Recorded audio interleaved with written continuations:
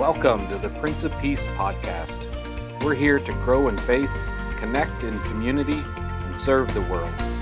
Thanks for joining us. We hope you enjoy. Where two or three are gathered in my name, I am there among them. And yet, there's a lot of important stuff before we get to that familiar verse. The scripture for the day has very straightforward instructions. There's no parable the disciples don't understand. There's no harsh-sounding words or maybe even sarcasm. Just plain instructions on how to handle conflict between church members. You go to the person and directly address it first. You don't ignore it. And if that doesn't work, you bring 2 or 3 trusted people to witness the addressing of the problem. And these are very good directions. Jesus is saying this because he knows that our sinful nature will cause arguments, discrepancies, and problems when we are in community. The scripture before and after this passage address community as well. Before, in the beginning of Matthew 18, we have children being the greatest in the kingdom of heaven. The story of if your hand causes you to sin, you should chop it off. And the shepherd who leaves 99 sheep to go find the lost one.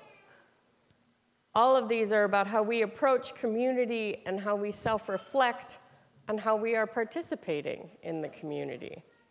And after today's gospel, Peter asks how many times he should forgive someone. And the answer is 77 times.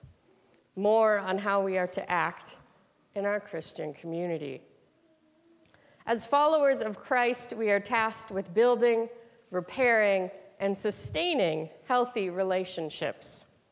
We know, and Jesus knows, everyone isn't perfect all the time. So we are given tools to help rebuild our communities when we stumble.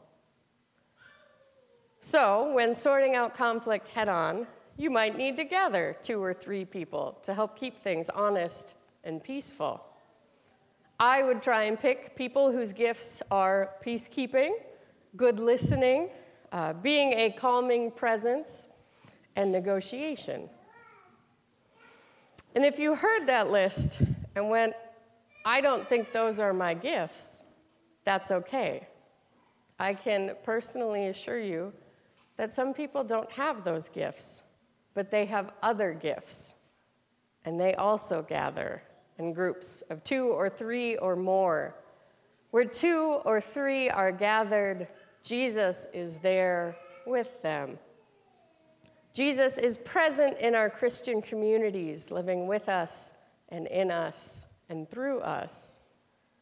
Jesus is there teaching us how to interact in community, showing us how to address conflict and problem, showing us how to support each other and how to serve the people around us with the gifts we have been given.